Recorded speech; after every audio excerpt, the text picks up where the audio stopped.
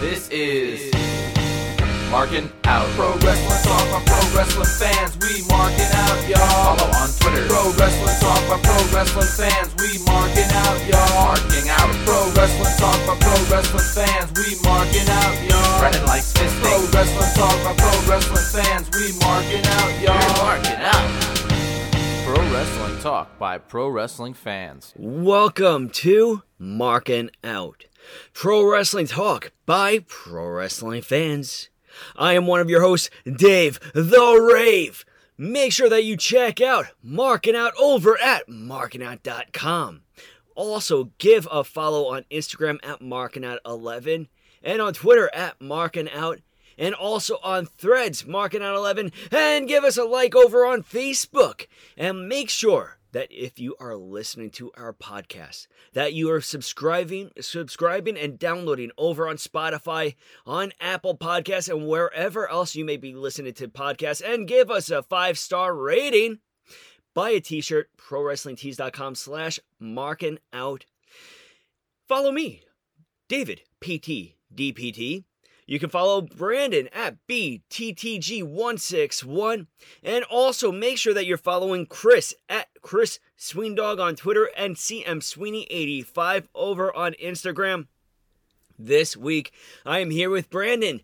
And Chris, you have to make sure that you go check out his interview with the Major World Order. That is right. They sat down with WTW Superstar Fallen Angel, a.k.a. Chris, and he speaks about everything with WTW, the childhood federation that was started with Matt Cardona, and so much more about his creativity in regards to working in music, film, television production, Markin Out, and so much more. Make sure you check out the Major World Order. They got a patreon.com/Major World Order. Check them out on Apple Podcasts, Spotify, and wherever else you're listening to podcasts. It is a great interview. We love Chris. We support Chris. And that means that we love and support Major World Order. But that being said, let's get the show on the road. Brandon, how are you doing?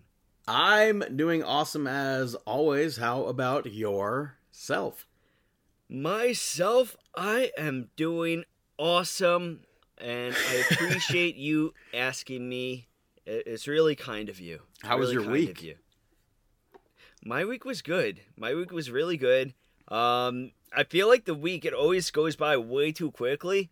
But, of course, we had Yom Kippur, which we observed. And that fasting is always difficult. But, coming out of the fast, we had some whitefish, which was delicious. You don't like whitefish? I don't like fish. I like tuna salad and I like gefilte fish. Okay. I don't know. I've always enjoyed whitefish, and I think after Yom Kippur, like to break fast, it always seems like a trend for me, like to do whitefish and bagels. I wonder if whitefish is cheaper than tuna, because I feel like sometimes, like back in the day, the tuna from bagel stores used to be like super fishy, and it's like there's no way this is tuna. I think that whitefish is less expensive than tuna. It might be. In regards to I think in regards to everything, I think whitefish isn't the most pricey of fishes out there and everything like that. That's a hot topic with sushi restaurants in New York, and probably all over where they order, they give different fishes than what people actually order, which is beyond screwed up. Really? Where did you see this? I saw it on the news. I don't know how long ago, but... Oh man, talk about being busted. That would be awful, because I know for me, I really wouldn't know the difference. I'm always that person when I order the sushi combination or whatever. I never order just a roll. I usually order a sushi platter where it's the chef's choices and everything. And I would have no clue. I'm always like, all right, what's this? They're like, red snapper, that's tuna, that's this and that. If it wasn't for that, I would have no clue at all. But I feel like when you're going out to dinner, you're expecting to at least get what you're ordering. Wow. That's not cool. Not cool. Do you like sushi? Brother, I just got through telling you I don't eat fish. I mean, like, do you like? Well, I mean, like, would you ever go out to a sushi place and get like tempura or something like that, or no? Like tempura, what? Vegetables? Yeah. I mean, I've been to the all-you-can-eat Asian places, and I've gotten tempura vegetables, yeah. Are you a fan of those, or no? It's just like, I don't think there's a reason to have deep-fried vegetables like that. All right. Most of the time, it's like super oily. And you wouldn't try sushi tuna?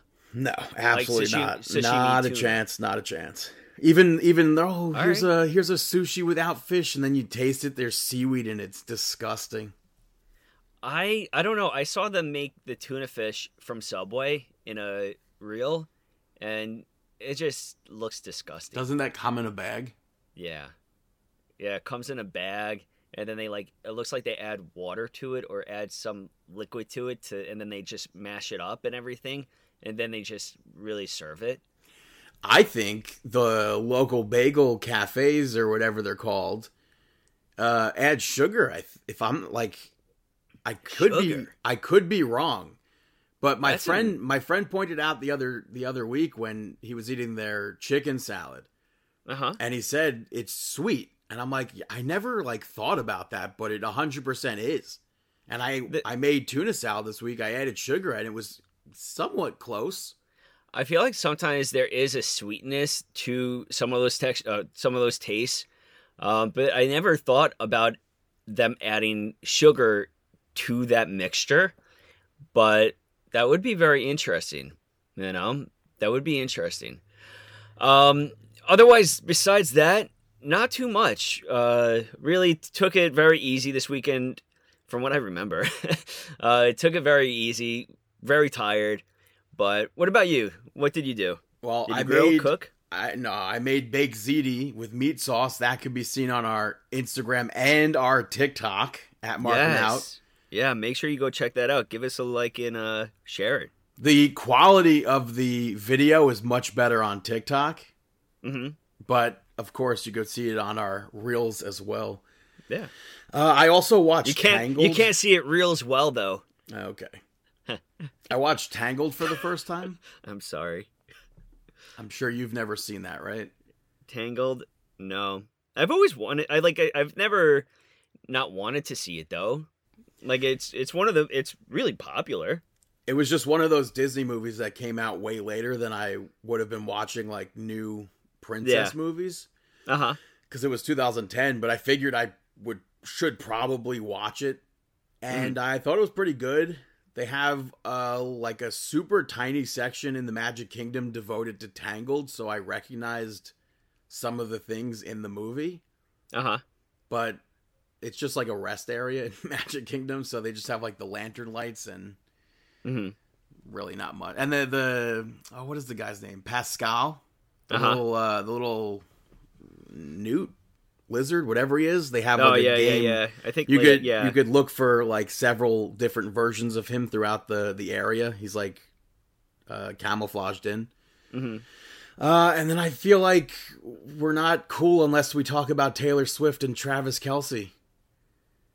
I think that we have to talk about they caused Travis. a huge buzz at the Chiefs game on Sunday. Everyone is leaning into it. The NFL changed their bio to NFL Taylor's version.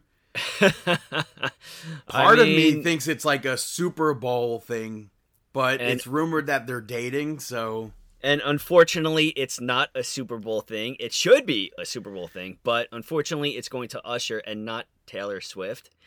Apparently Kelce's jerseys shot up a huge amount. 400%. They sold records, the not records, but the millions of people tuning in was even more. Yeah, and then the big thing now is the rumor that she's going to be showing up to MetLife this weekend as the Chiefs take on the Jets. And I think sources today, when I was listening to the news, was saying that she is actually going to be in the house at MetLife Stadium this weekend. And that shot up the Jets ticket sales more than, I forgot what they said. It was like the highest selling tickets that the Jets have seen in a very, very long time.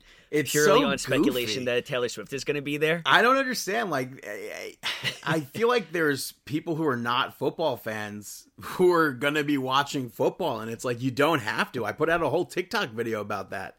And ironically, because I didn't know that the Kansas City Chiefs were going to be playing the Jets, I included New York Jets in the TikTok, so I thought that was pretty funny. There you go. You had it unintentionally covered. Yeah. You know, I think, I mean, nothing for nothing, but I kind of want to tune in just to see if she's going to be there now. Have you, and now it's like a, I guess, I don't know, a TikTok trend or whatever, where girlfriends are going to their boyfriends and telling them that Taylor Swift made Travis Kelce famous. I've seen both sides of it. Oh, really? Yeah. I've only seen the other side, the Taylor making Travis. Yeah, no, I've seen both sides of that.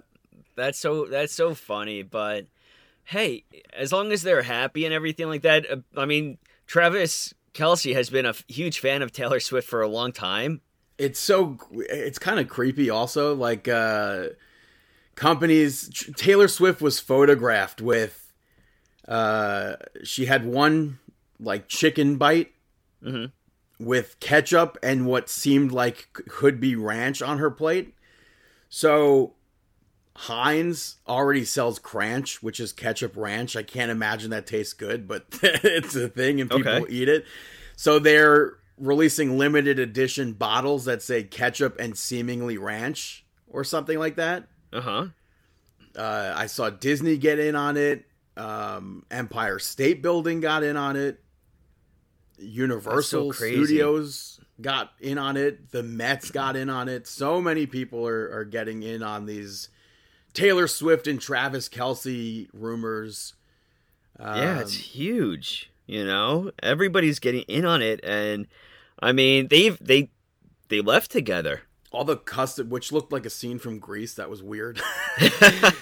But yeah, so all these like merch items are coming out now in like combo Taylor Swift and Travis Kelce gimmicks.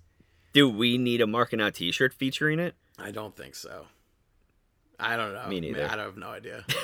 I mean, hey, if people are going to buy it, I mean, I'm all for it.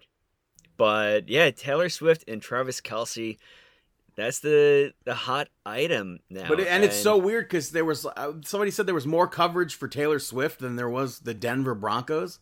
That's that's just it. Like that's apparently a fact. I thought that I thought there was more to that. No, there's apparently a fact. More people cared about Taylor Swift making thumbs up and going crazy for Travis Kelce sitting next to his mom and everything.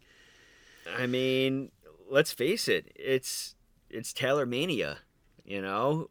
We are both huge fans of Taylor Swift. And I couldn't care less about the NFL, though. What's that?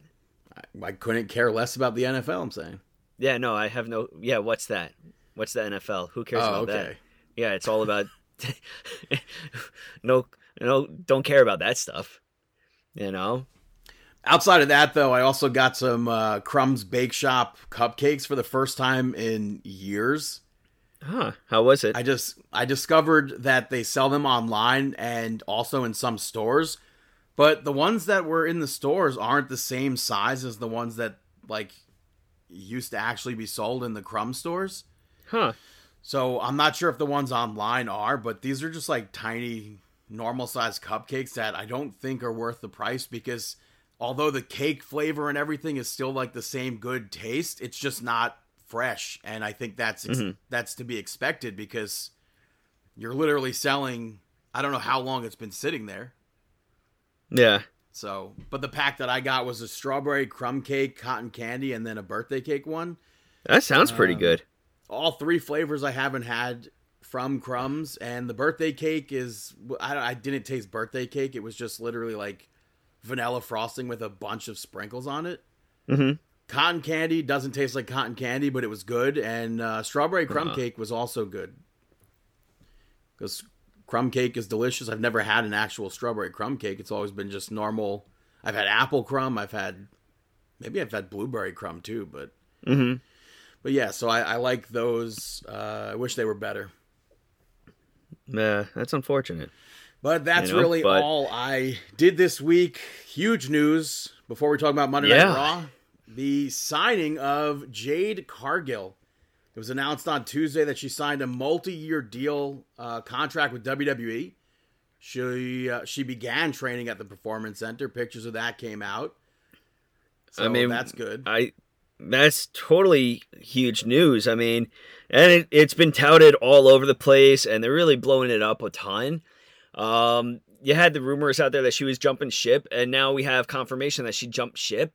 And I am very excited for this. I don't think jump ship is the right terminology for that. No? I don't know. It doesn't. That makes it sound like AEW's not like. It sounds like AEW's sinking.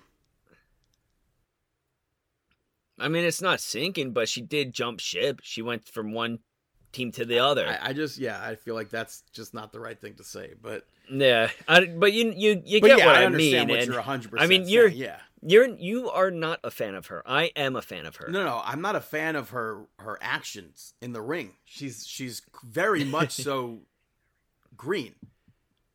So okay, she has the superstar look and everything. So once she gets training in the Performance Center, hopefully she does improve. And I saw somebody put out a tweet. Oh, well, what kind of training is Jade going to get from Norman Smiley and Matt Bloom that she wouldn't get from Daniel Bryan? Or Bryan Danielson, they said. And it's like, shut up. Like, it's so stupid. goofy that to put something out there like that. Yeah, that's so stupid. I mean, like, I know Chris is really happy about it and everything because he feels that she is the next huge women's star that WWE is going to have. And I definitely see that too. I feel like her Aura.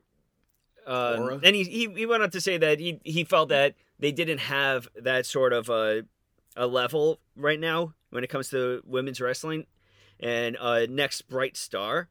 And I think that Cargill is definitely going to be bringing in so much potential. She had, like you said, she has the look. In ring, I'm a fan, but I also do recognize she could improve. I think that she has what it takes on the mic. She's very talented, and I'm excited. I'm excited for to see one line that's got a curse word in it. Yeah, but I think that she's going to.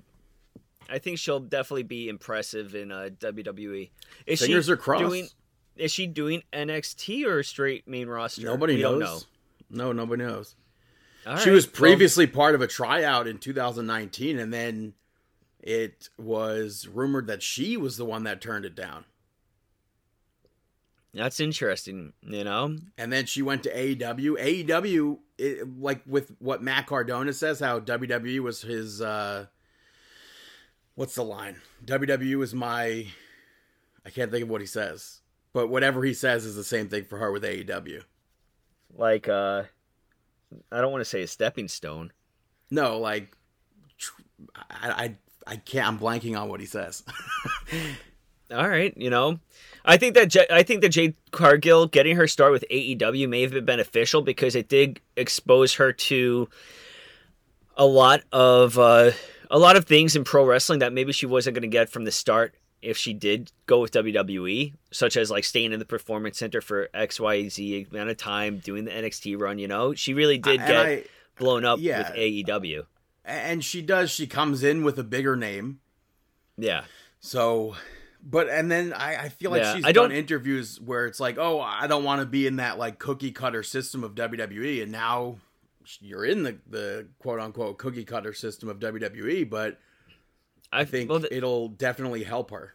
Well, that's the thing. I feel like there's many people that do say that, and at the end of the day, I've said this from the very beginning, at the end of the day, it's WWE. No matter what, and then the interview that she said, it was like, why are you coming to WWE or whatever? She wants exposure or something? Worldwide, that's the thing. And of course the AEW fans were like, "How dare she? She was always garbage." Blah blah blah. And it's come on. Yeah, every single wrestler. I don't care what they say in interviews. most of them, if they're given the opportunity to really shine in WWE, they're going to go to WWE. These people most of them grew up watching WWE. Most of them, this is their dream. Even if it's for a short stint, nobody's going to turn it down flat out. Has there been any other, I can't think right now, has there ever been another AEW wrestler besides Cody Rhodes, but he started WWE. Has there ever been an AEW jump shit? I don't want to say that again, but switching over to go to WWE, has there been another person? Blair Davenport was in AEW. Okay, that's true. Not that they were signed. Thea Hale did stuff for AEW. Mm-hmm. I'm sure a bunch of people who are on Dark. But nobody to the level of like Jade Cargill, right? No. So she's really the biggest one outside of like Cody Rhodes, but So that's, who knows? I mean, from what I've been reading, it seems like Cody Rhodes really influenced her decision as well a little bit too, because she looks up to him and everything, and which people think, Ricky Starks could be next. That I have seen as well, because I think he is, from what I was seeing, is that his contract's coming up soon too, and I guess WWE's interested about with him. I mean, yeah. So we'll have to see, but it's pro wrestling. We are loving it. We are big fans of it, and we can't wait to see what happens next. Yeah, and speaking of Cody Rhodes, let's move over to Monday Night Raw. Monday Night Nitro. He opened the show to address the Jey Uso situation and how someone will be drafted to SmackDown from that trade. We don't know who it is yet, at the time of recording at least, but Cody said that something tells him that they're not in the third inning anymore, which is a reference that Paul Heyman made when he was doing the media scrum about the whole Bloodline storyline. And that was something that me and you and everybody else really too, I think Chris and everybody were big fans of, just that illusion that the Bloodline, this entire storyline, it's not even close to being concluded. Like, There's still so much to be done. So I like that Cody Rhodes threw back to that. But he called the Judgment Day toxic, and then they interrupted. And I feel like we probably say it every single week, but that heat for Dominic is just unmatched. It's it's fantastic. So it's really great to have Dominic go out there anytime he goes to speak, and it's just like the same level of booze back at him. So I thought that was good. Cody questioned what happens when Rhea Ripley returns and they no longer have their titles. And then they go to jump Cody. Jey Uso stepped up from the crowd to back them up, and they back up at first, but then they're like, oh, it's 2-on-3. We could do this. Then Kevin Owens and Sami Zayn showed up and they left, and JD McDonough showed up. He brought chairs, and Damian Priest wasn't happy, and they didn't all go at once. So for me, that's totally on Damian Priest. That's not on JD McDonough. So, and Damian Priest was furious at JD later on and kicked him out of their locker room for that. I like that. Priest who didn't go.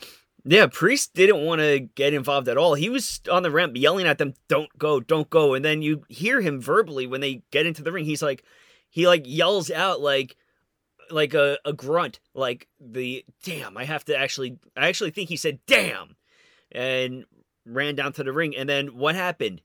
He was the one that ended up being the, I don't want to say the sole survivor, but because he was far from a survivor. He was the sole one in the ring getting a beatdown from every single person in that ring. Kevin Owens, Sami Zayn, Jey Uso, Cody Rhodes, taking a chair shot across the back. He got the brunt of the beatdown because of that judgment error. And speaking of Survivor, I think this looks like War Games. Oh. I would be totally down for that. How many is it even? Yeah, 4-on-4. It's not 5-on-5? If Priest accepts the JD McDonough. It doesn't have to be 5-on-5. It could be anything. I would definitely have I I'll have to look it up if they ever extended it. But next up, you had Bronson Reed take on and defeat Otis in a battle of the behemoths. Yeah, they went hit for hit until they both knocked each other down. Bronson Reed hit a Samoan drop on Otis, and really, I just wish this match was longer. I agree. On paper, I was really excited for this matchup to take place, and I think that I was really happy with how it happened. And every time I do see, now whenever I see Bronson Reed and Otis in the ring, the only people that come to mind to me, is the natural disasters, like Earthquake, like just because it's similar physiques. And I just keep on thinking about how great the natural disasters really were, you know? And I think that Otis and Bronson Reed, what if they did team at some point? Nah. No? You're like beyond Mark booking right now. I am totally Mark booking. I am fighting that. I'm like becoming a natural disasters Mark. Match after that, we saw Tommaso Ciampa pick up the victory over Ludwig Kaiser. I was hoping this match was more of Ciampa teaching Kaiser a lesson, but Kaiser, I think, had the upper hand a lot in this. And we saw Giovanni Vinci get involved, and Ciampa took him out with a knee. The referee was distracted by Vinci being over there. And Kaiser, he's like over that. He dumped Vinci out of the ring. And that caused a distraction for Ciampa to go and get that victory. Mm-hmm. And then later on, we saw Otis was disappointed with his loss against Bronson Reed. Chad Gable tried to cheer him up, and Kaiser walked in to speak to Maxine, I guess, to try and, like, hit on her again, as if he didn't just lose his match as well. And Gable told Kaiser to go tell Gunther, be like, I'm still coming for the Intercontinental Championship. And then we saw Gunther yelling at Giovanni Vinci. And Kaiser ends up telling him what Chad Gable told him, and Gunther yelled at him as well. And he's like, he's your responsibility now. So now everything that Gunther's been focused on between disciplining Vinci and Kaiser at the same time, it's now Kaiser's responsibility to be disciplining Giovanni Vinci. Yeah. I mean, he physically kicked him out of the ring. Well, yeah. Kaiser, I mean, you don't really see that too often where a tag team partner will actually like use their boot and like kick them out of the ring while they're laying there hurt. You don't see that too often. Right. But earlier in the night, we saw Becky Lynch ask Tegan Nox what the deal was with last week. She saw her at the curtain. She had somebody like Tegan Nox in mind to answer the open challenge. And Tegan Nox said that she saw Natalya, and because Natalya's the veteran, she let her go. And Becky Lynch said that after she retains at No Mercy, she wants her to be next in line to challenge Becky Lynch. So Tegan Nox asked Adam Pearce if she can get the winner of that match between Tiffany Stratton and Becky Lynch. And Natalya walked in and asked for a rematch with Becky Lynch, and Tegan told her to step aside, which sets up a match between the two of them where Tegan Nox picked up the victory over Natalya. And I think it's great to see Tegan Nox back on TV, and it seems like this is going to be going somewhere.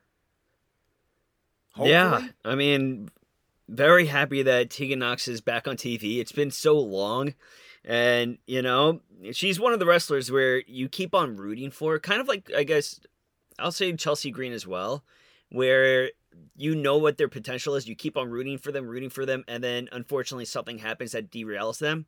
I mean, Tegan Nox, every time that we keep on cheering, unfortunately, an injury takes place. Well, not every time. She's just been sitting off doing nothing right now. I thought that she got hurt again. I don't think so. She's just been... Well, it's good to see that... She's been doing main event or whatever. Well, it's good to see that she's getting the push onto Monday Night Raw like television. You know, Becky especially Lynch, picking a victory over Natty. Yeah, and Becky Lynch was on commentary for this match. I was such a fan of the crowd cheering for both Natty and Tegan Nox in this.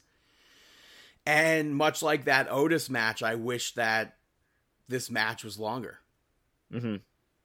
Because I very much so enjoyed that. I really think Monday Night Raw needs more matches like Tegan Nox and Natalya on TV every week. And Adam Pearce granted Tegan Nox that match. So next week on Monday Night Raw, if Tiffany Stratton wins, if Becky Lynch wins, she's getting an NXT title shot. So that's going to be really nice, you know? But next up, you had Seth Rollins hit the ring and gets on the mic to pretty much talk trash about Nakamura for their last man standing matchup. I like that he asked the crowd a few questions and had them answer by singing his theme song. Yeah. But it led to him calling Nakamura out again, and he said that if he doesn't accept this time, he's absolutely just taken the opportunity away. And then a video promo aired from Nakamura where he accepted it and turned it into a last man standing match. Mm-hmm. So I think this segment did take a bit too long, but overall, I guess it needed to be done. Yeah, it needed to be done. Do you think that this storyline has been losing any steam or no? I don't think it's been losing steam, but it's hopefully over at the event. Fastlane. Yeah, I don't want to see it extend much further than that, and I could definitely see Nakamura still coming out as the winner after the last times. Ricochet was interviewed, and he was asked about the attack from last week and when he'll be back in the ring, and he said, it doesn't matter if Nakamura wins at Fastlane. I have unfinished business with him. So either way, it seems like Seth and Nakamura would be done, and Ricochet would then be going into still facing Nakamura. Mm-hmm. After that, though, we saw Dominic pick up the victory over Dragon Lee to retain the North American Championship. Outstanding match. Yeah. This was so good. This matchup was awesome. I like that Michael Cole brought up Dragon Lee being a second generation superstar and his dad being La Bestia. I think that was cool, and I wonder if like Rush and Dralistico weren't in AEW, if they would have also been mentioned, but probably, I mean, we can't know that because they are in AEW. Yeah.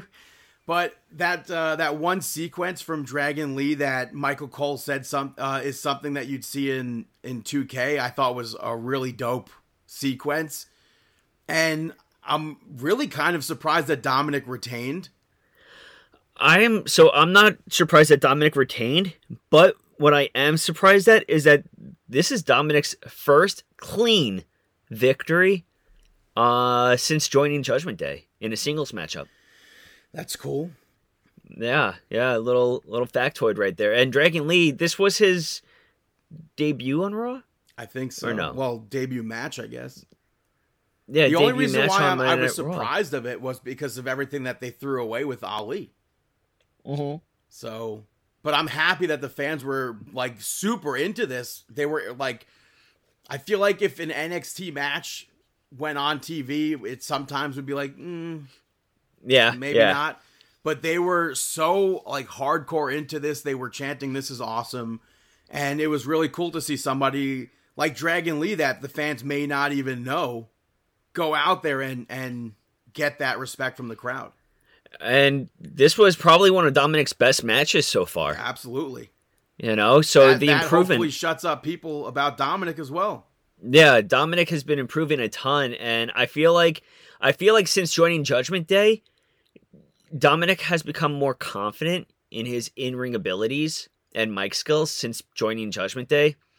So to see this matchup, it's really awesome. But next up, you had Nia Jax. What'd she do? Well, they recapped the past 2 weeks. They showed her walking to the ring, and I thought it was funny that Tozawa did the thing where he like dipped again when he saw her. But Michael Cole interviewed her and asked her why. And she said it's because she's the most dominant in WWE, and She was like, they thought it was Rhea Ripley. I squashed her. They thought it was Shayna Baszler. I squashed her. Raquel Rodriguez, Zoe Stark, Piper Niven, Chelsea Green. I squashed them all. Zoe Stark interrupted this, got right in her face, and she dared Nia Jax to do something when she's not turned away. Attack me face to face. Don't do it from behind. Nia Jax attacked her. Zoe Stark held her own. It was broken up, but once again, people trash Nia Jax for this. This promo I thought was like perfectly spelled out. I thought this was got the... People were like, oh, this sucks. We got everything about her this intentions. The worst promo ever. Get new writers. And it's like, she literally goes out there and says, she's asked why she attacked the champion, why she attacked everyone else last week. Yeah, why? Did it why is she back? Most dominant. Yeah, why is she back? What is her intentions? Everything that you've been questioning, the whys and the why nows, and she's just told you the proper response is because she's the most dominant and she dominated everybody.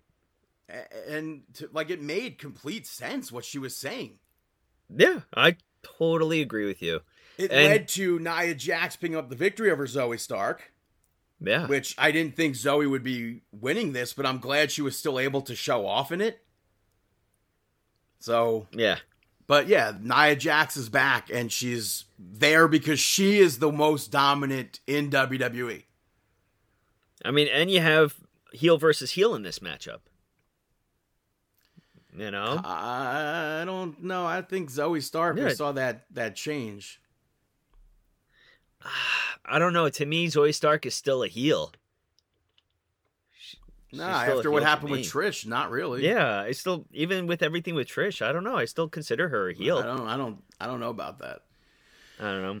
We had Miz TV with Drew McIntyre as the guest, and Miz asked him about leaving Jey Uso to be attacked by the Judgment Day last week, and Miz, I guess, really said that Drew was right to do what he did, and then asked how it felt to be upstaged by Cody, and then New Day interrupted and questioned Drew McIntyre and what he did last week or what he didn't do last week.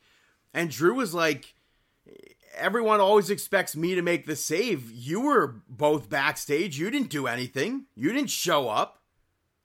And Miz kept talking, so Drew ends up bopping him in the face and called for Kofi Kingston down to the ring, and it sets up McIntyre picking up the victory over Kofi Kingston. And they had a pretty good match. Yeah.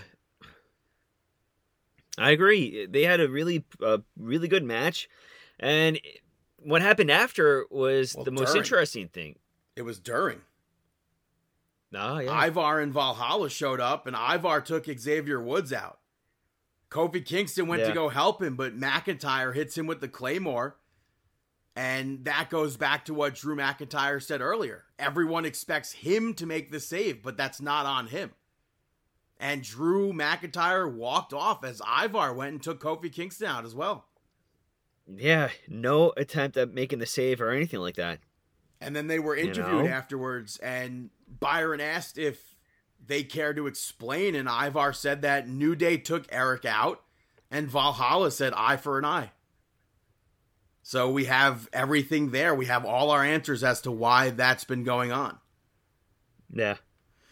We saw the main event, the Judgment Day, picking up the victory over Kevin Owens and Sami Zayn to retain the tag team championships. Kevin Owens and Sami were interviewed about coming to the aid of Jey Uso and Cody earlier, and they said that it doesn't have anything to do with Jey Uso, it doesn't have anything to do with Cody Rhodes. It has to do with them coming up in the business together and winning titles and taking back what is rightfully theirs. So the segment starts with the four of them brawling. The match starts, and I thought this was a good main event. I agree with you. I didn't even think War Games, but since you mentioned it, everything that's been taking place with them totally yells that to me now. I did think that Kevin Owens and Sami were going to win the titles, though, for like split seconds. When Kevin Owens hit that frog splash, I didn't realize there were still 10 minutes left, and I thought he had it won. And then Sami breaking the pin after the coup de grace, I thought that was a good spot. Dominic showed up, and that distracted Sami Zayn, but Sami was able to escape that without getting hurt by Damian Priest. It was Finn Balor who put the stop to it, but behind the referee's back, Dominic attacked Sami Zayn, and Sami still kicked out. And I'm like, if he's kicking out of that, then maybe we are like gonna get Sami Zayn and Kevin Owens walking out as champions. Yeah. Dominic ran up on the apron to argue with the referee. Jey Uso ran down to attack. Then JD McDonough ran down and attacked Jey, and Dominic joined in. Cody ran down to make the save. That was all broken up, but Kevin Owens hit Finn Balor with that stunner, and Sami hit Damian Priest with the haluva kick. And it's like, okay, hello, this seems like they're 100% winning. And then JD McDonough clocked Sami Zayn with the title. Yeah. And I thought Sami Zayn 100% had that, but Jey Uso and Cody ran back down afterwards, and it was a big brawl. And like I said, War Games. I mean, I do like that. Who's the person that clocked Sami Zayn to allow Damian Priest to get the victory? Yeah. McDonough. You have pretty much you have almost a closure in a way. I mean, in the start of Monday Night Raw, you had who's the reason why Damian Priest was put in the position of being beat down by 4 other wrestlers? McDonough. And then at the end of the Monday Night Raw, who's the reason why Damian Priest is the person picking up a pin? McDonough. Raw really flew by, and I thought this was a pretty good episode of Monday Night Raw. Yeah, I agree. Moving over to NXT, it opened up with Butch picking up the victory over Joe Coffey to win the Global Heritage Invitational. Wolfgang hit Butch when the referee was distracted with Mark Coffey. But I liked when Butch cut Joe off from the double jump crossbody with an elbow. I thought that was a nasty spot from Butch. We saw Butch hit Gallus with the moonsault to the outside. And they got up on the apron, so the referee kicks them from ringside. And overall, it was nice seeing Butch versus Joe Coffey. I thought this was a very good way to open up NXT. I think it could have been a bit more hard-hitting, but we still did get some of those good, like, hard-hitting spots, like that elbow stop. Yeah, I agree. So, very well done, and that just pushes Butch to go into No Mercy facing Noam Dar. Yeah, which is going to be awesome. We saw Trick Williams pick up the victory over Joe Gacy. Joe Gacy, I think, was super fired up in this, but if you blinked, I feel like you could have missed absolutely everything in this match. This was very, very quick. Yeah. And then Kelly Kincaid interviewed Trick Williams about Carmelo Hayes versus Ilya Dragunov, and he's like, I'm not betting against Carmelo. And now Trick wants his own title. So I feel like this could have been like a number 1 contender match. Mm-hmm. But I mean, I guess we'll talk about it later. Yeah, definitely. Next Baron up, you Corbin. had Baron Corbin pick up the victory over Josh Briggs. I feel like they've been going at it for so long now. I don't know, so long. I feel like it was just last week. Really? It feels like it's been like I think it was just a while. last week. I don't know. It just feels like it's just elongated for me, even if it was just 1 week. But Baron Corbin picked up the victory with the end of days. And I like this match because Briggs matches Baron Corbin's height. Like, obviously he was losing, but still, I enjoyed that match. Yeah. Corbin cut a promo afterwards on Braun Breaker, and Breaker showed up, popped Corbin in the face. That led to a pull apart. That continued even later on in the night, and it actually ended the show. They were brawling in the parking lot, which Jade Cargill got super lucky that she was not jumped or injured out there when she arrived to the Performance Center. She got very lucky because that's a running thing in that company. But yeah, Braun she's been having bad luck in that regard. So we are very happy that she was able to make it actually into the Performance Center instead of being jumped out there. They demolished that car, too. They did damage to that car. I thought the door was going to come off with that right? A spear or whatever. I really like the... Yeah. And then to actually end the show, the very last thing that we saw on NXT television this week was Braun Breaker spearing Baron Corbin through Shawn Michaels' cheap-ass office. Like, how... Like, come on. They're like, obviously that was a fake wall or a fake office in general. Yeah, they broke right through there. It did look really cool, though. Yeah. You know, it did look really cool. But the match that took place after the Corbin match was Lucian Price and Bronco Nima, now known as Out the Mud, OTM, which is a huge bam roasted to those dumb marks on the internet who thought that was going to be related to Jade Cargill. Mm-hmm. When the name Jada, I forget what the name was, Jada something came out. They're like, oh, wow, that's a terrible name for Jade Cargill. Jade's name seemingly picked. OTM, Out the Mud, Jade Cargill's new catchphrase. No, wrong. They got you there. So, Lucian Price, Bronco Nima, now known as Out the Mud, picked up the victory over Hank and Tank. We saw Scripps get involved in it, which led to the end of the match. And I think they have a nice finisher, but we still have not seen enough from these two to establish themselves. So, yeah, we'll have to see what comes next. We saw throughout the night the family, they were at an Italian restaurant to host the tag teams who would maybe be facing them. We saw Los Lotharios, we saw the Creeds, and then finally OTM were involved, which this really, really made me want Italian food. And I was all out of baked ziti, so that's unfortunate. But the four teams there argued, and everyone was like, we should be next, we should be next, we should be next. And I was hoping that they would set up a four-way ladder match at No Mercy. But it just sets up a normal fatal four-way. Yeah, nothing too crazy with it. Yeah, nah. You know, but next up you had Eddie Thorpe pick up the victory over Dijak in the strap match. This match, it was back and forth. Eddie Thorpe picked up the victory after that elbow drop. But I think Dijak controlled the majority of this, though. Yeah, it seemed like Dijak was in control most of it, but they beat the crap out of each other. Yeah, I like the cactus clothesline that they did when Dijak still had like a chokehold on Eddie, and then he chokeslammed Thorpe onto the apron.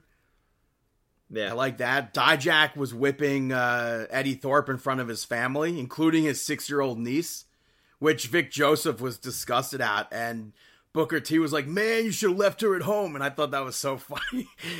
I thought that was really funny. But Eddie Thorpe came back and hit that elbow drop, like you said, to pick up the victory. But Dijak took him out afterwards. Yeah. Dijak totally... I didn't expect Dijak to go after him again. No, but I think that also needed to be done.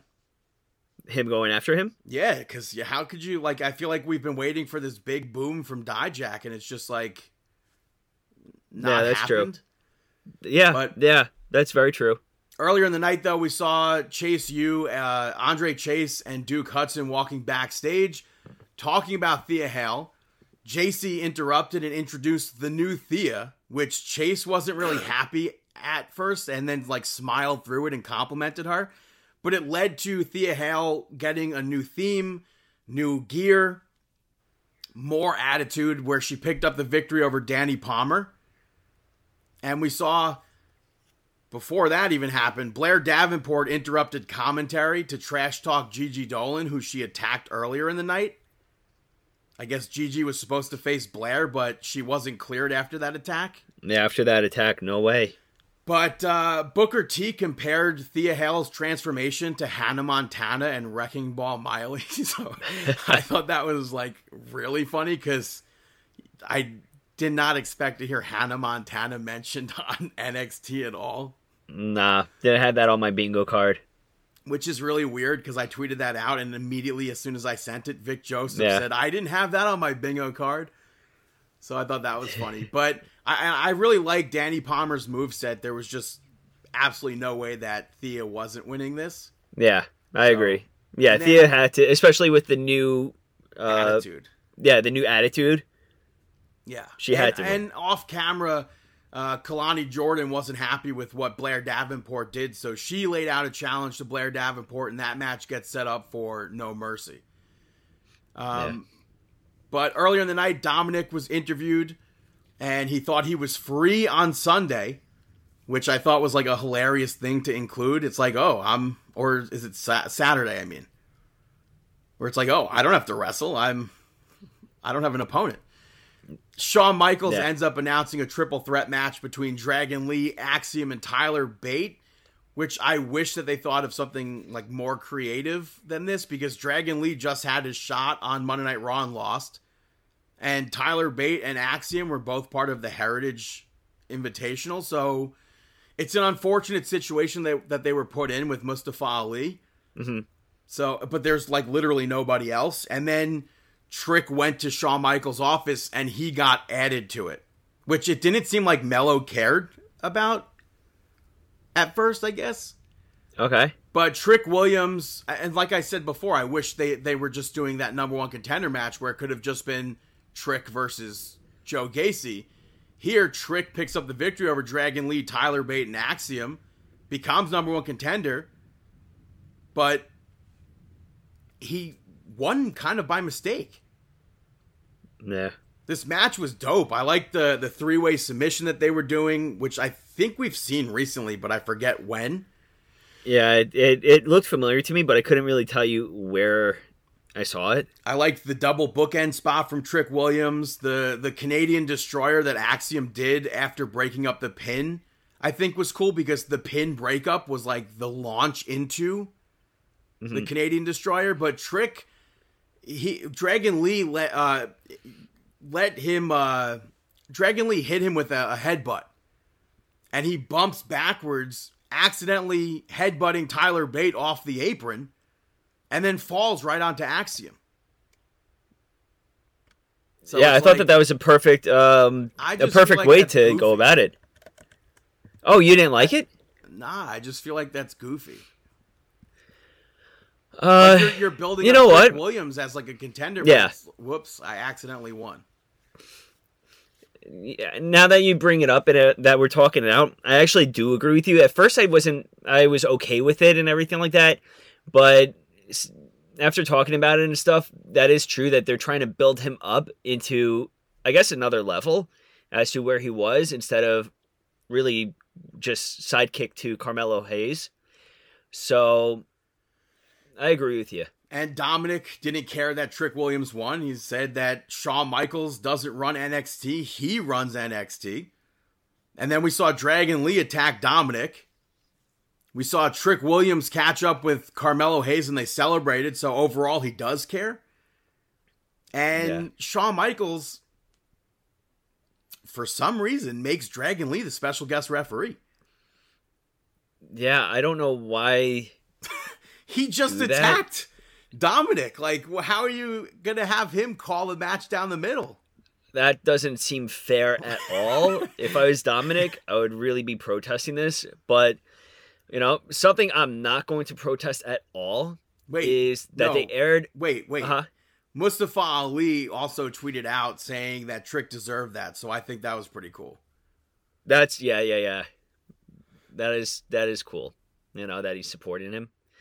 But something that was really awesome as well was that they aired a very quick vignette of Vignette. It's vignette. Yeah. Vignette. Which we don't actually know if it's not confirmed, but if you know, they featured somebody watching an old TV set, and it was an old Cincinnati Bengals football game.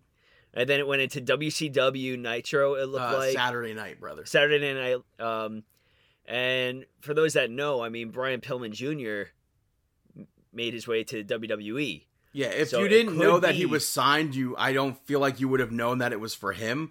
But once the Bengals footage, and of course, if you know, like the whole thing with Cincinnati, the Bengals, obviously WCW. If you know all that, then you're in the know, obviously. But exactly, as soon as they showed that football footage, I'm like, my mouth like literally dropped open, and I'm like, because I was excited to see Brian Pillman Jr. I was back when he first started, and I saw that very first match. I think it was his first match that he did at Create a Pro. I saw like a clip of it where I still think it might have been like a botch or whatever, a mistake. He like, I think he was doing like if I'm not mistaken, it was like a brain buster, but he like slipped into it, and I thought it was like the coolest move, even if it wasn't meant to be that. So even from the very first like beginnings of his career, I thought it's like 100% he's like, he belongs in WWE. He should have a match against Stone Cold. I don't know about that, but yeah, I'm excited to see Brian Pillman Jr. show up in NXT. And then the show ended before the big brawl. We saw a No Mercy contract signing, which they had good back and forth between Ilya Dragunov and Carmelo Hayes. And Carmelo Hayes was listing a bunch of guys that Dragunov beat. And he's like, I'm not them, and included Trick Williams on that, and kind of stopped like midway through to be like, ooh, maybe I shouldn't have said that. But Dragunov was way more fired up than Carmelo was, and Melo said that he believes that Dragunov can be champion, but he can't beat him. And that cements the match. Yeah. Moving over to NXT No Mercy, taking place in Bakersfield, California at the Mechanics Bank Arena. We'll start Blair Davenport picking up the victory over Kalani Jordan, or the vice versa. I think it's got to be Blair Davenport. I'm saying Blair Davenport. Yeah. I think Blair Davenport's definitely going to pick up the victory in this one. Yeah. Let's go on to I don't want to do that one. Let's go on to, I guess we might as well, British Round Rules match for the NXT Heritage Cup. Noam Dar, the champion, taking on Butch. I'm going to go with Butch. I'm saying Noam Dar. Okay.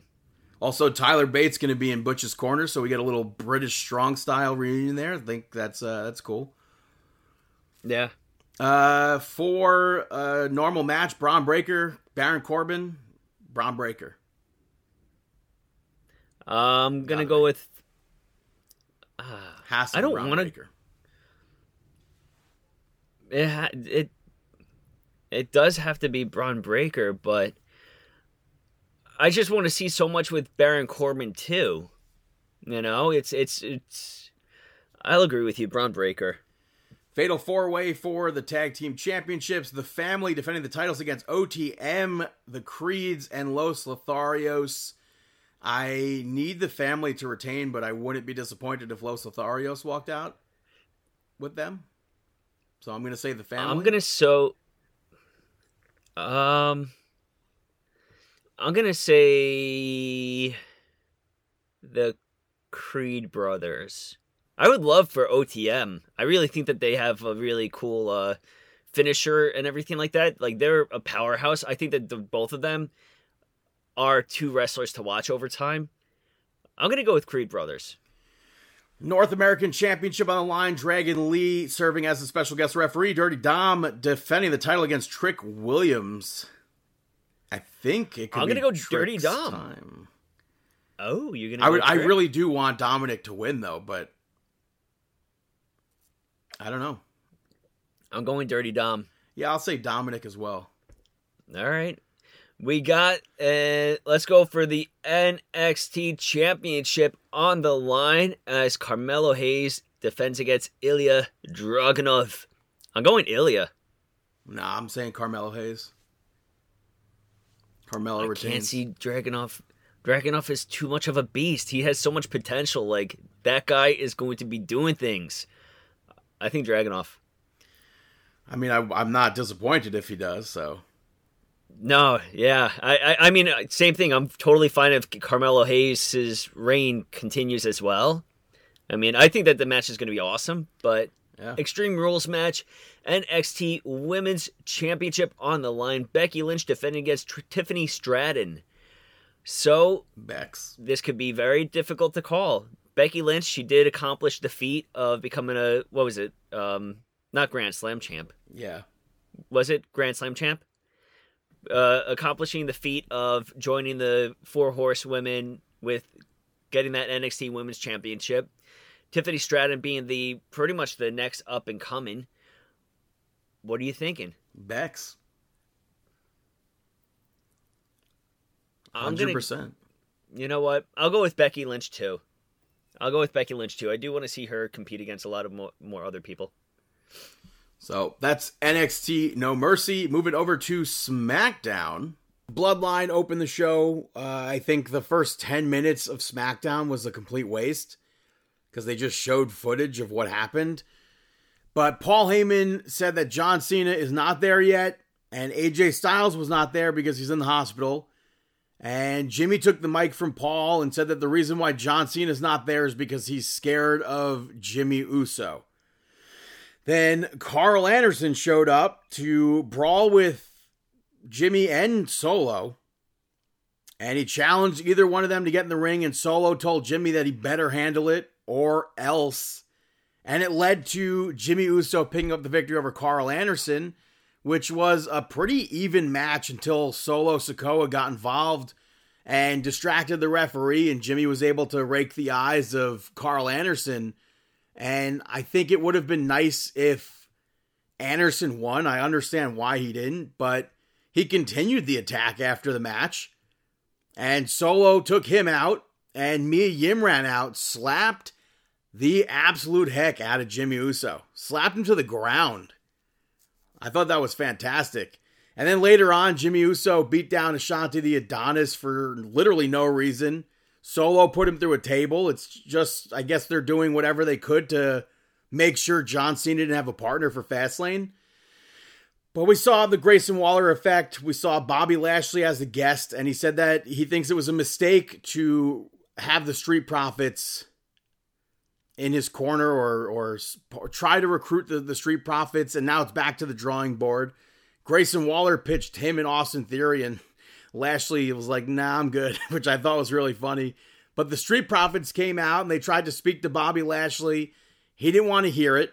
He told them to prove it, and then Grayson Waller brought out Austin Theory for his match, and I thought maybe the Street Profits would have turned around and beat down Grayson Waller and Austin Theory, but I guess that wouldn't work in their favor trying to be heels because Grayson Waller and Austin Theory are both heels. So they left. Austin Theory went to face Cameron Grimes and won. Dragon Lee sat ringside for this, so they're really pushing Dragon Lee. I think that's great. And I think it was obvious that Cameron Grimes was going to lose this, but he had impressive moves in this match. It was not one-sided. And like the other match, because there's nobody out there to back Grayson Waller up out of the match, I guess, Cameron Grimes got distracted. And that led to the end of the match. We have back-to-back distractions and matches. I don't like that. Austin Theory got in Dragon Lee's face after that, but they were holding Dragon Lee back. We saw Rey Mysterio pick up the victory over Santos Escobar to retain the United States Championship. I like that both of them had interviews before the match. I like that Rey Mysterio brought up watching El Fantasma growing up just as Santos Escobar did with Rey Mysterio. We saw Zelina Vega come out and she stood ringside. Split in the middle, not cheering for either one of them more. And Dragon Lee was still ringside for this. But this match, I think, was surprisingly slower than expected. And I enjoyed that. This match, I think, was fantastic. I think it was the best match on SmackDown. I enjoyed every aspect of this. I liked when Santos Escobar did that accordion rack and ran around the ring with it. Escobar sitting up for that frog splash, I thought was great. Because right before that, Rey Mysterio goes for a 619, Escobar catches it. Then Rey reverses that, drops him into the 619 and actually connects with it. Goes up for that frog splash, and I thought that was going to be it. So Escobar sitting up, I thought that was great. And I was really pulling for Santos Escobar to win this, but I don't mind him losing. And after the match, Rey and Santos were talking with each other, and the Street Profits jumped them from out of nowhere. And Bobby Lashley came out and clapped it, and Joaquin Wilde and Cruz del Toro tried to make the save. Wilde got taken out by like an instinct elbow, I guess, from Lashley, and Dragon Lee tried to make the save here, and security wouldn't let him. So LWO, after the fact, lays out the challenge to the Profits and Bobby Lashley at Fastlane. Maybe we're going to see Carlito. Maybe we'll see Dragon Lee in that spot. I think Bad Bunny is a long shot. They aired a hilarious training video for Elton Prince and his shoulder injury. And the Brawling Brutes watched. They were super confused by it. I thought the whole video was hilarious. The main event was Charlotte Flair picking up the victory over Bayley. And Charlotte spoke beforehand, asking Bayley what's happened to her. And mentioned, she's like, you used to be a horsewoman. Now you're just a stepping stone for Io. And Io being champion. And said that if she wins, or when she wins at in this main event, she's going to challenge Io for the championship at Fastlane. And I think this match, I feel like there should have been more to it. We saw Io get involved a little bit behind the referee's back, so most of the matches on SmackDown had outside interference, which I hate. But, yeah, I just feel like this match could have been so much more. And now Charlotte, I guess, would be challenging Io, but Bayley got on the microphone and said she can't just challenge Io for the title. And they went to go surround the ring to make sure that Charlotte wouldn't make it to Fastlane. And Asuka made the save. And then Asuka yelled, and Bayley accepted a triple threat on Io's behalf, and she wasn't so thrilled about that. And I'm going to be super disappointed if Io walks out of Fastlane and she's not champion. Because I don't want Charlotte to win. I don't want Io to lose the title yet. And then to close SmackDown, John Cena came out and he spoke about not having a partner for Fastlane. And he went over his options, and he said that he's most likely willing to fight the Bloodline in a 2-on-1 handicap match if he doesn't find a partner. And the Bloodline came out. Jimmy said he's not making it to Fastlane. Kind of seems like they just did that a segment back. But they attack John Cena first. They go to attack John Cena. Cena pops Jimmy off the ring apron. And then he gets Solo up for the attitude adjustment. But Jimmy took him out with a super kick. Just like last week, they beat him down. Then LA Knight finally showed up with a huge pop to make the save. And LA Knight signed the contract. Cena oversold that, but I think it was still cool to hear the pop for LA Knight there. So now it's the Bloodline versus LA Knight and John Cena at Fastlane. Where that leads to from there, I don't know. Maybe we'll see LA Knight facing Roman Reigns in Saudi Arabia. I don't know.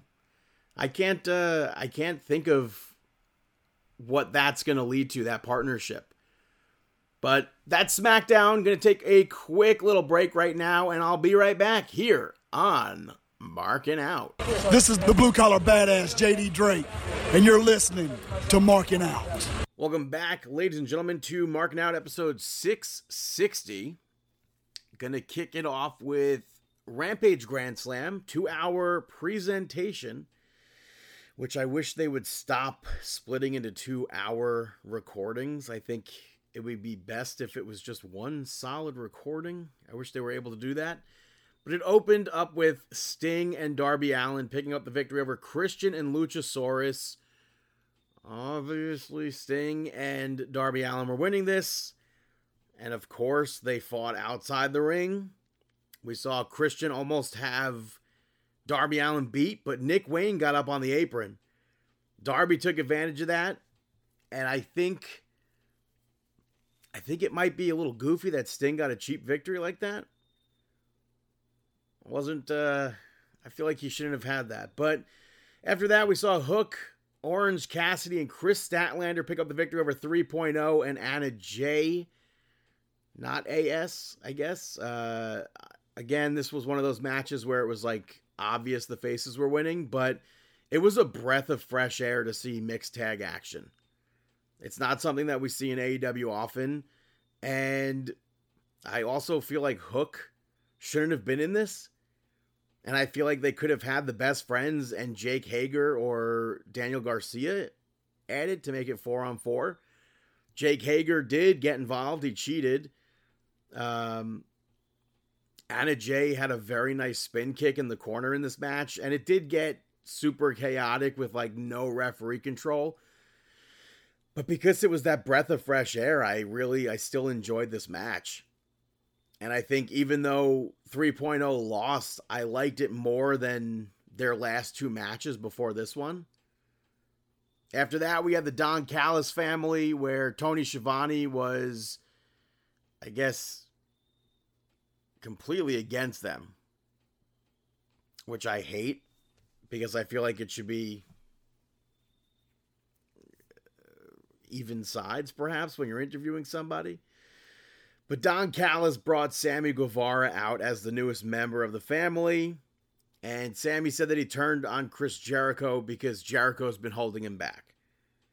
Jericho ran down and Takeshita showed up. He took Chris Jericho out, or Takeshita was already out there.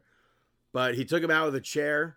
I think he was already out there. My memory's like completely gone. But Chris Jericho gets attacked by that steel chair, and who makes the save but Kenny Omega, former longtime feud, I guess, with Chris Jericho.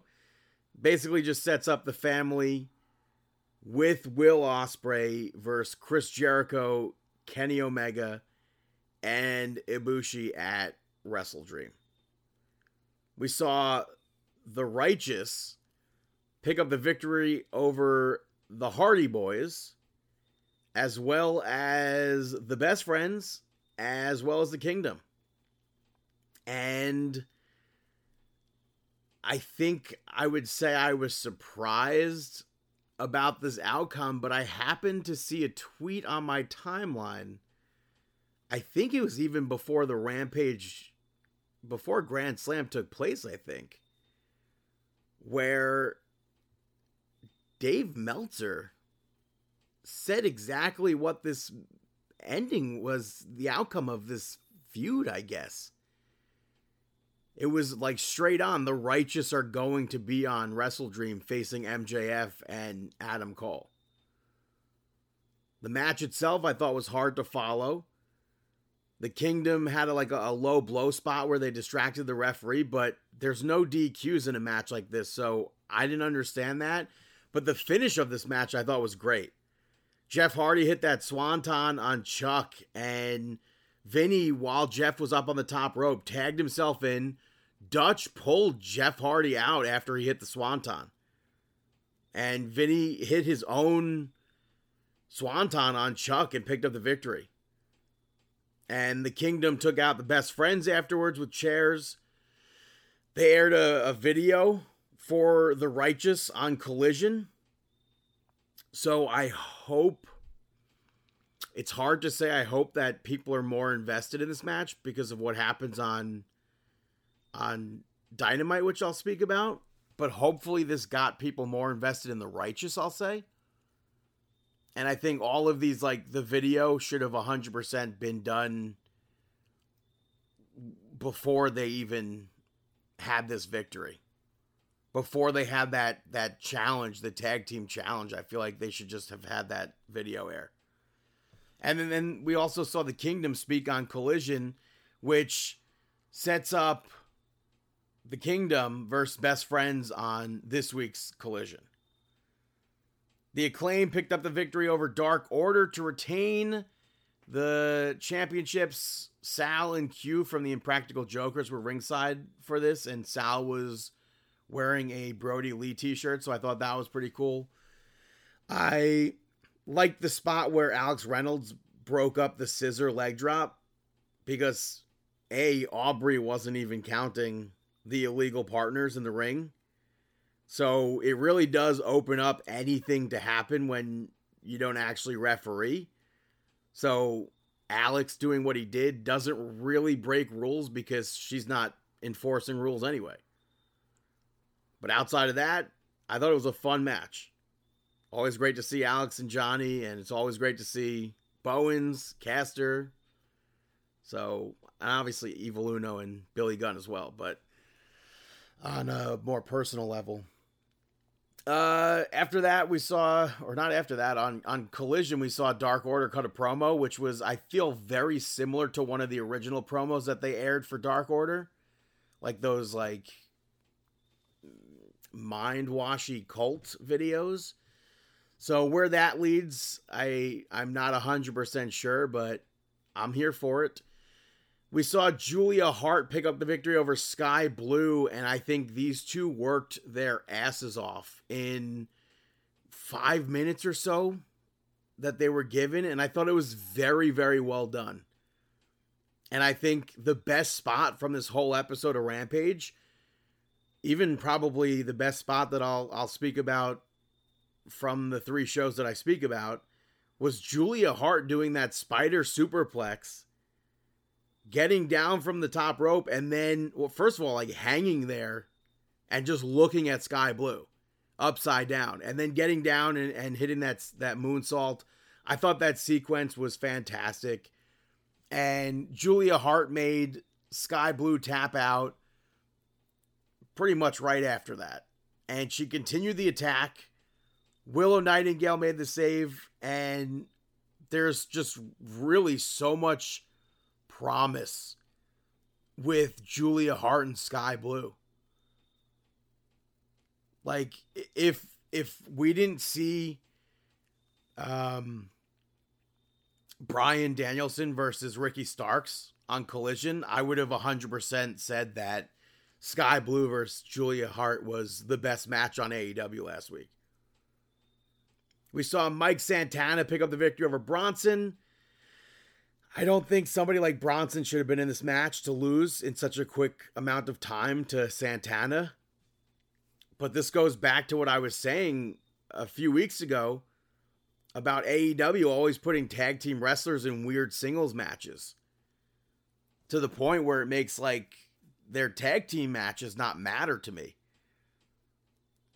It was good to see Santana wrestling on TV, but maybe, although he's in a tag team also, maybe throw in somebody like a Serpentico, someone that wasn't just like built up a little bit recently. But Ortiz showed up afterwards to wave him over. It looked like he was saying, like, bring it, to fight. Nothing happened, but Ortiz asked him if he was ready to talk, and he ended up walking off. So, I'm not fully invested in that feud. But the main event of Rampage saw the Elite pick up the victory over the Mogul Embassy to become the new Ring of Honor 6-man tag team champions. And the last thing I would have wanted to see was a Ring of Honor title match won by the Elite. But now maybe they'll be off. That's probably not even going to happen, though. I was going to say off like Dynamite more. Do they show up to these Ring of Honor tapings? Do they do stuff on Ring of Honor television? I don't know. Hangman's still going to be there for Swerve. The Young Bucks are still doing stuff at WrestleDream. Unrelated, I think, even. I don't think the Young Bucks are even doing anything. They're working for the AEW Tag Team Championships. That's so goofy. What is the point of them being the Ring of Honor Tag Team Championships? There's just so many titles there that are meaningless. AEW Collision saw Christian pick up the victory over Luchasaurus and Darby Allin to become the new TNT champion. We saw Christian start the match off by letting Luchasaurus face Darby. Darby, though, he ends up throwing powder at Luchasaurus and then goes like 1,000,000 miles per hour to take out Luchasaurus, to take out Christian. I like that aspect of it. I know Sting was banned from ringside, but what in a triple threat match, a match that has no rules, this has come up a lot of times, and it will again come up. What stopped Sting from coming there? What stopped Nick Wayne from showing up? I don't get that at all. Nobody's there for Darby's side. But they did a spot where Luchasaurus held the title and Christian made him give it to him. Darby ends up pushing Christian into Luchasaurus, used the title. Luchasaurus kicks out. Finally, Darby hits a coffin drop. And Christian ends up pinning Luchasaurus. So they've done a really good job at making Luchasaurus look like a complete moron. Over and over again. I would have liked for this segment to end with Luchasaurus doing an electric chair drop on Christian. While Christian was making him celebrate his victory. But instead, it gives us a 2 out of 3 falls match between Darby Allin and Christian at WrestleDream. It's like... Luchasaurus, there's like so much potential, and then you do nothing with it. He's looked like an idiot with Jungle Jack. He's looked like an idiot with Christian. Unfortunate. After that, we saw Hook and Rob Van Dam team up against Team 3.0, picking up the victory. RVD singlet was awesome in this match, and I definitely don't think RVD needed to be used here.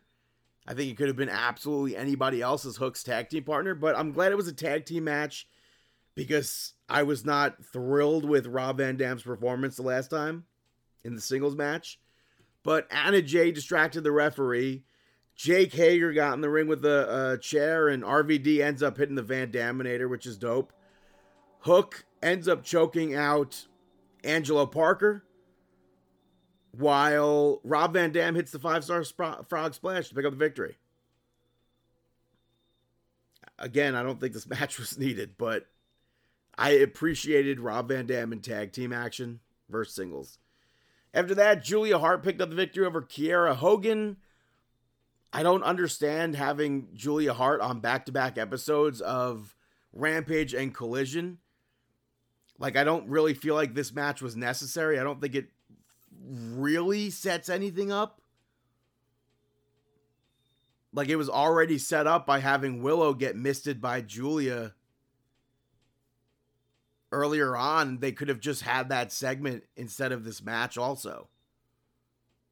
But it ended the same way as the match on Rampage, where she's locking Kiera Hogan in that submission move after the match, and Sky Blue instead of Willow makes the save. And then Brody King laid out a challenge to Chris Statlander for the championship at WrestleDream. Julia Hart's undefeated. As much as I don't want to see Chris Statlander lose that championship, she's undefeated. So, will Julia Hart win the title? And I think it would have also been nice to see, if she is going to win the title, I think it would have been nice to see all House of Black as champions together. I think they could have been a dominant stable in AEW. Jay White ends up picking up the victory over Andrade. They did a spot where Juice Robinson put Jay's leg on the rope to break the pin. And I feel like there's no chance in hell the referee didn't see that. Just to me, that's goofy. And then we see Andrade lock in the figure 8. And again, in this, I don't understand it. The Guns grab the referee's leg and they're literally distracting him while Juice attacks Andrade. In what world is the referee letting all this happen? I don't understand that. But Jay White ends up hitting the Blade Runner to pick up the victory off of that. His lifeless body, Andrade's lifeless body. I thought that was a good spot. The referee spot, not so much, but the actual end of the match I thought was good. And does this lead to LFI like fully reuniting?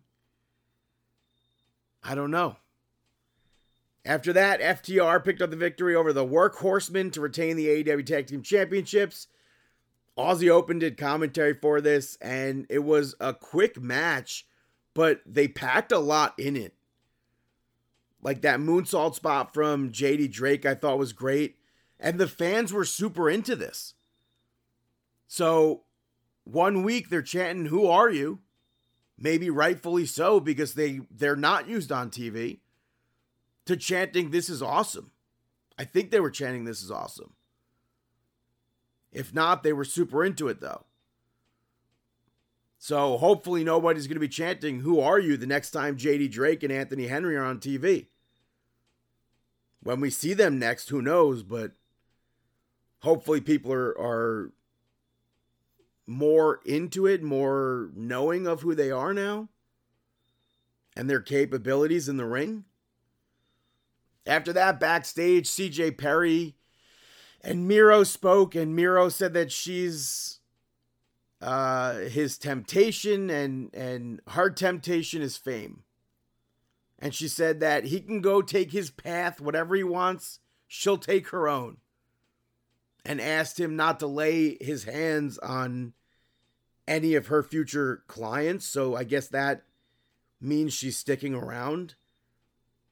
But she's going to have somebody else as her client. She's not going to manage Miro. Who? I don't know. Main event saw Brian Danielson pick up the victory over Ricky Starks in a Texas death match. It was all over the arena at first. It was brutal. And I definitely thought Ricky Starks was going to win this. And there were definitely times where it looked like he was going to win this. The second to last knee spot from Bryan Danielson where he ducked the chair, I didn't like, because I felt like the chair shot looked like it was deliberately missed. Like, obviously he was supposed to miss, but I feel like it shouldn't look that way. But fast forward, Bryan Danielson ends up wrapping his knee in a chain and hits that knee and picks up the victory. And for me, the only real bad part of this match was the commercial breaks. And it will easily go down as one of the better matches in Collision history, one of the better matches in AEW history.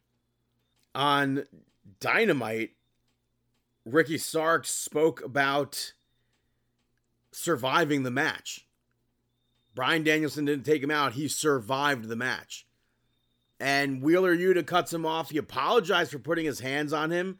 And then Starks got in his face and he said, "If it happens again, I'll make it the last time you do it," which triggered Wheeler Yuta, and it just sets up a match for them at WrestleDream.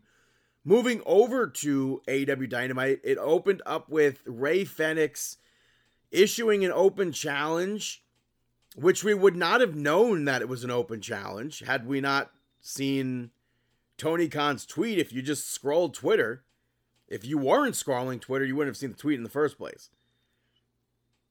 Tony said that, "Oh, such and such happened, there's an open challenge." And then Double J answered that challenge, which we also would not have known about if we didn't see the other tweet from Tony. But Phoenix picked up the victory over Double J to retain the International Championship. And they started by fighting outside the ring before the bell.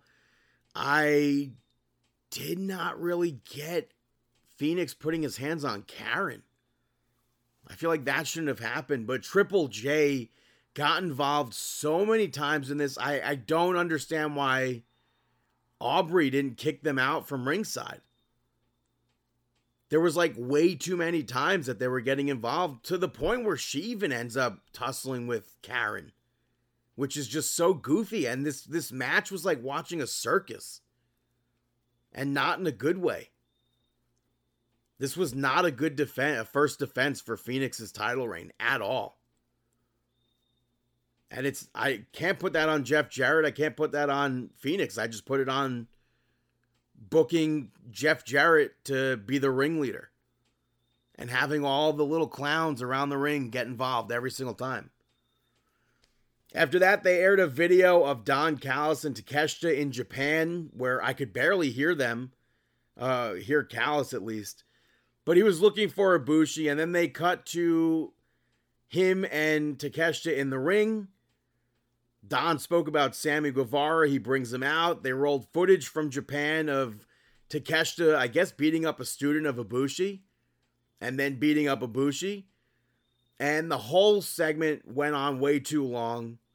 I don't think we needed the whole intro part from Japan. I think they could have just been like, over the weekend, Don Callis was in Japan, and with Takeshita, they beat up a student, they beat up Ibushi.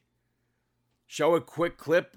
Don's in the ring laughing about it, does what he does, etc. Way too long of a clip.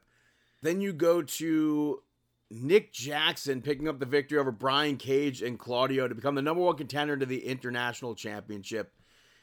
I said this before, I can't stand when they have people who are in tag teams wrestling for a singles championship opportunity, and the only person in this match who shouldn't have won ends up winning the match. He just won the ROH 6-man titles. Why is he now getting an international championship shot? Why is he also getting an AEW tag team championship shot? Or a number one contender shot? It's so goofy. And this was just not a match that I was into at all. The fans were going crazy for it, but which in the long run, I guess that's what matters. But this, I couldn't get into this. Especially with Nick Jackson winning. Absolutely not. Earlier in the night, they had MJF and Adam Cole, where they went fishing on Long Island last week, I guess, when they were here for Grand Slam. They teased MJF hitting Adam Cole with a Dynamite Diamond ring while they were on the fishing boat. Adam Cole questioned MJF's motives of inviting him fishing, and he said that it's normal to have multiple friends, and just because he has to be there for Roderick Strong doesn't mean that he won't be there for MJF. And I think it's funny that Adam Cole has to teach MJF lessons like that. But then they're fishing. They end up catching something huge. They end up catching the Big Show, dressed as Captain Insano, and then they all drank together on the boat. So that comedy aspect was funny. But they had an in-ring segment later on where it's announced Adam Cole's got a broken ankle and he needs surgery, which absolutely sucks. From that jump off the stage last week, he broke his ankle in 3 different spots, I believe. So the timetable on that as an in-ring return, I don't know. I don't think anybody will know. But Adam Cole explained that they need to give up the titles, and MJF said absolutely not. And because the titles mean so much to Adam Cole, he'll defend them at WrestleDream in a handicap match. The Kingdom and Roderick Strong came out, and I thought MJF, because we just had that segment where Adam Cole explained, like, oh, it's okay to have multiple friends. I thought MJF was going to ask Roderick Strong, even though he was injured, to be his partner. But that didn't happen. The Kingdom and Adam Cole left together. Jay White then randomly comes out. The Bullet Club Gold were with him, but he puts them to the back. Goes to the ring. MJF ends up yelling at him about tofu and filet mignon. They went to square up, and Jay ends up leaving.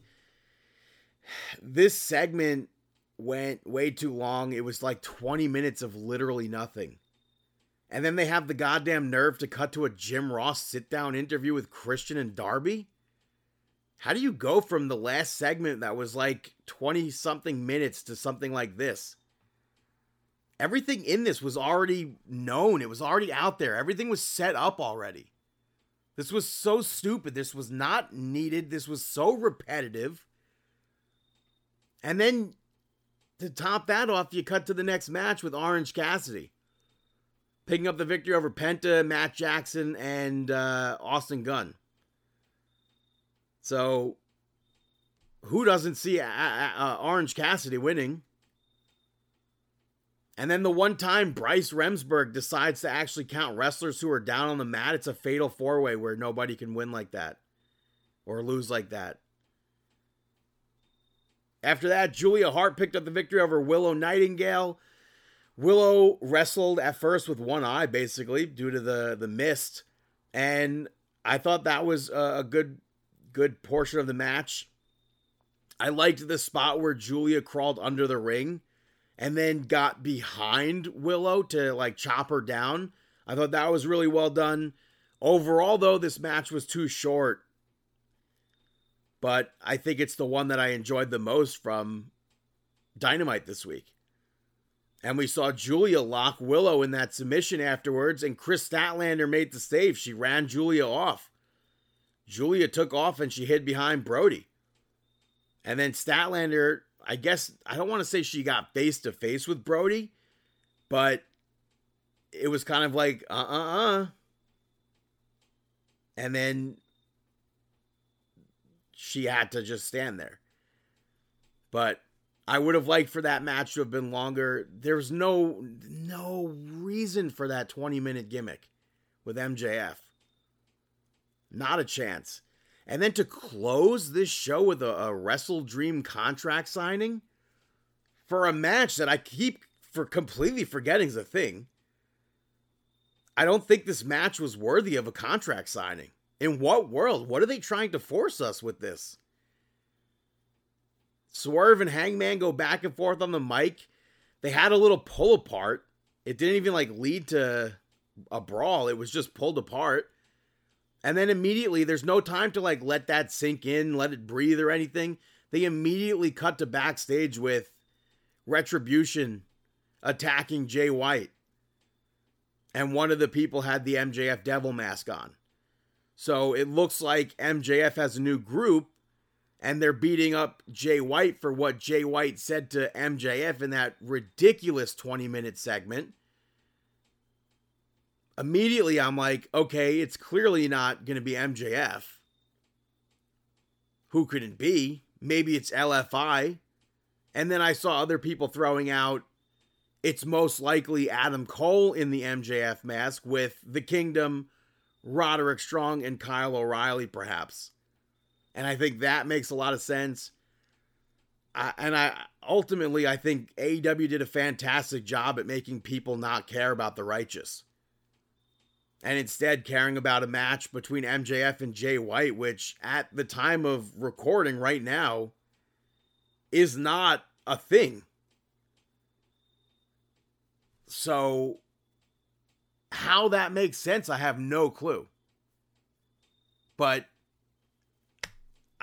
I just thought this was one of the absolute worst episodes of Dynamite. And it's crazy because I saw people say that this was one of the best episodes of Dynamite. I just, with that whole MJF, Adam Cole, Jay White segment, and then leading into the Darby Allin and Christian sit down, there's no possible chance in hell it could be even close to a best episode. But moving over to WrestleDream, taking place in Seattle, Washington at the Climate Pledge Arena. Bryan Danielson versus Zack Sabre Jr. I'm surprised they didn't do anything on Dynamite for them. I feel like I'm assuming Collision they'll air something, but I also feel like if nobody's watching Collision and Rampage, you should probably have that on Dynamite. Like, that would be a way better closing segment than Swerve and Hangman. Put that on Collision. But Bryan Danielson, Zack Sabre Jr., I'm going to say Bryan Danielson wins. I'll probably be wrong, but I'm going to say he wins. Hangman and Swerve Strickland. I feel like it's got to be Swerve. I don't have confidence that it's going to be Swerve, but I'm going to stick with my pick and say Swerve wins for the AEW World Tag Team Championships. FTR defending against Aussie Open. I think FTR is like no question. And I feel like because this is the anniversary of their last match together, I feel like this match could be one of the most talked about matches. And then for the Ring of Honor World Tag Team Championships 2-on-1 handicap match, of course, anything can change, but at the time of recording right now, MJF versus The Righteous. And I would really like to see MJF retain. I feel like if The Righteous win, I feel like it'll do them more harm to win. Because of how bad they did setting up this match, how it was an afterthought to Jay White versus MJF. So if that MJF versus Jay White gets added also, maybe the Righteous do pick up the victory and then MJF retains the World Heavyweight Championship. I don't know. 6-man tag action, Chris Jericho and the Golden Elite taking on the Don Callis family.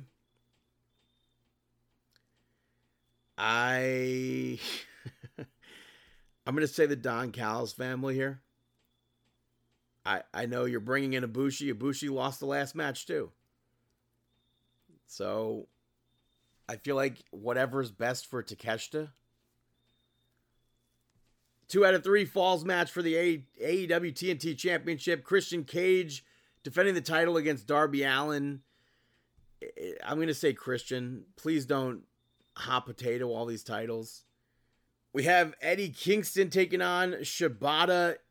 Eddie Kingston defending the ROH World Championship and the Strong Openweight Championship. I thought Shibata was going to be defending the Pure Championship, but that's not listed here. I'm going to say Eddie Kingston retains.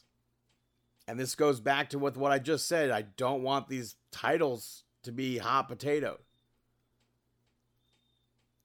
TBS Championship on the line. Chris Statlander defending the title against Julia Hart. If it's not Julia Hart, then I think something very creative has to happen in order for Chris Statlander to retain against someone who's literally undefeated. So Statlander's been champion for a bit now. I think we could see Julia Hart pick up the title. And I'm going to say Julia Hart. For that number 1 contendership for the AEW World Tag Team Championship, the Young Bucks taking on the Lucha Brothers, taking on the Guns, taking on Orange Cassidy and Hook. This match is written for the Young Bucks. I hope they don't win, but I'm going to say the Young Bucks. And then a singles match, Ricky Starks and Wheeler Yuta. Ricky Starks. And I probably should have started with that match and worked my way up to Bryan Danielson and Zack Sabre Jr. So right now, like I said, I don't know if they're going to add matches. I don't know if they're changing anything, but I'll go over that next week. So for now, hey, Brandon, got any shout-outs? Hey, what's up? My daddy Jack, and you're listening to Brandon's shout-outs. A Million Miles Away gets the first shout out. It's out on Amazon Prime now, and it stars Michael Pena as Jose M. Hernandez, who was an actual astronaut. And it goes through his whole life story with, I guess, the moral being don't give up on your dreams and keep following them. That's an awesome thing to be putting out there. Yeah, he was one of the astronauts in space in 2004, and he's since then retired and owns a vineyard and a winery. Mm-hmm. So I think that was a pretty good movie. It's out on Amazon Prime. I would check that out.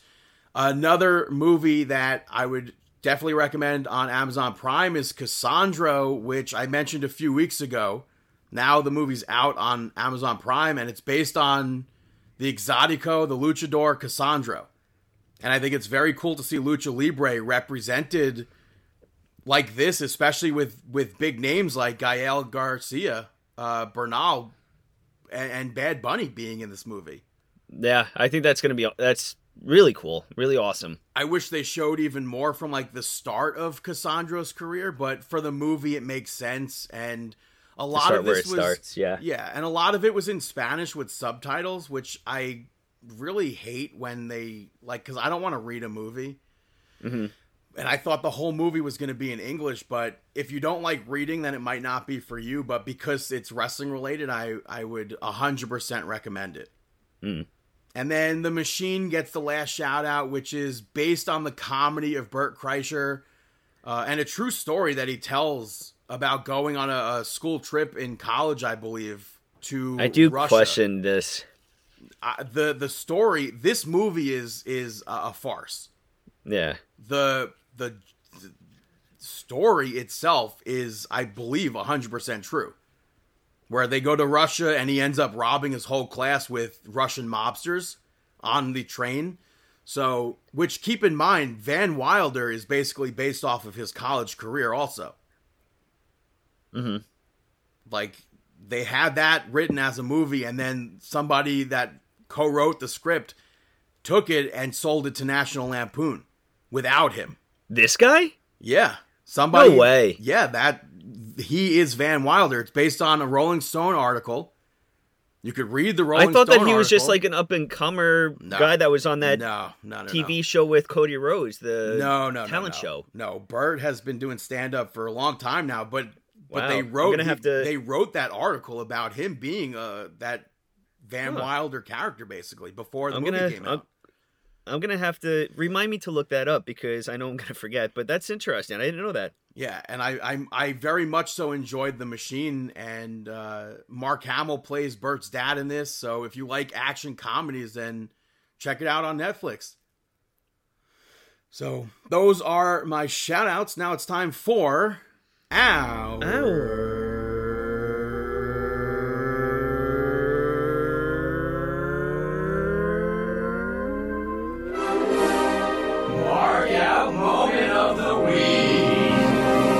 That is right, our Mark Out moment of the week.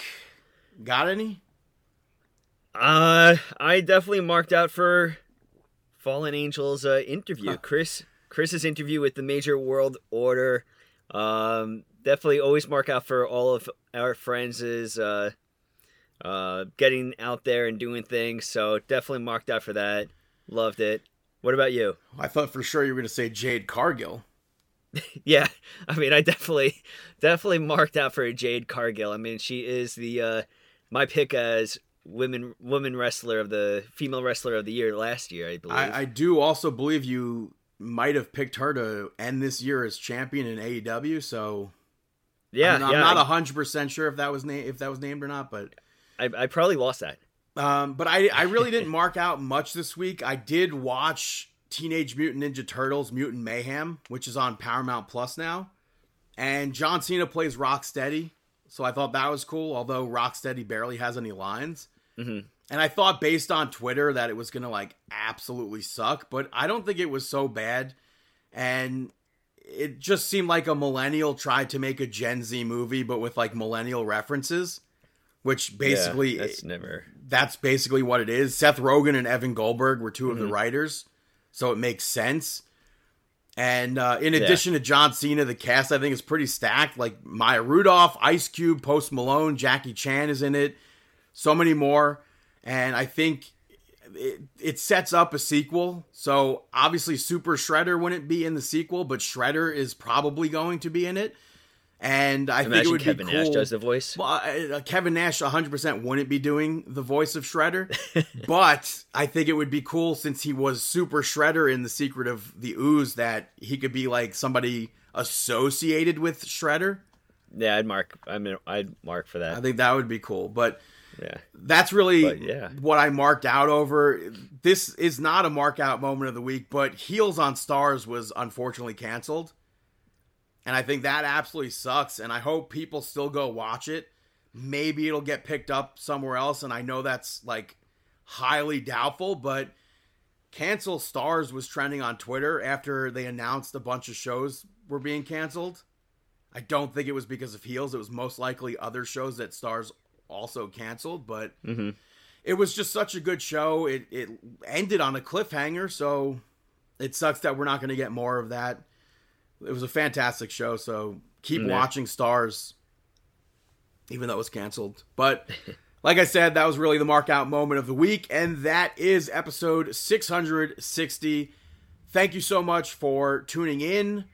You can follow us on Twitter at Markin Out, at BTTG161 on Twitter and Instagram.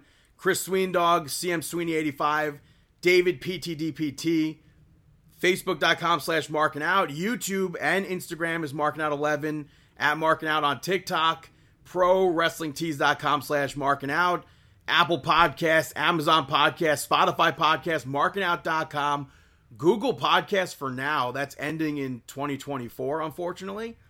But for now, we wish you the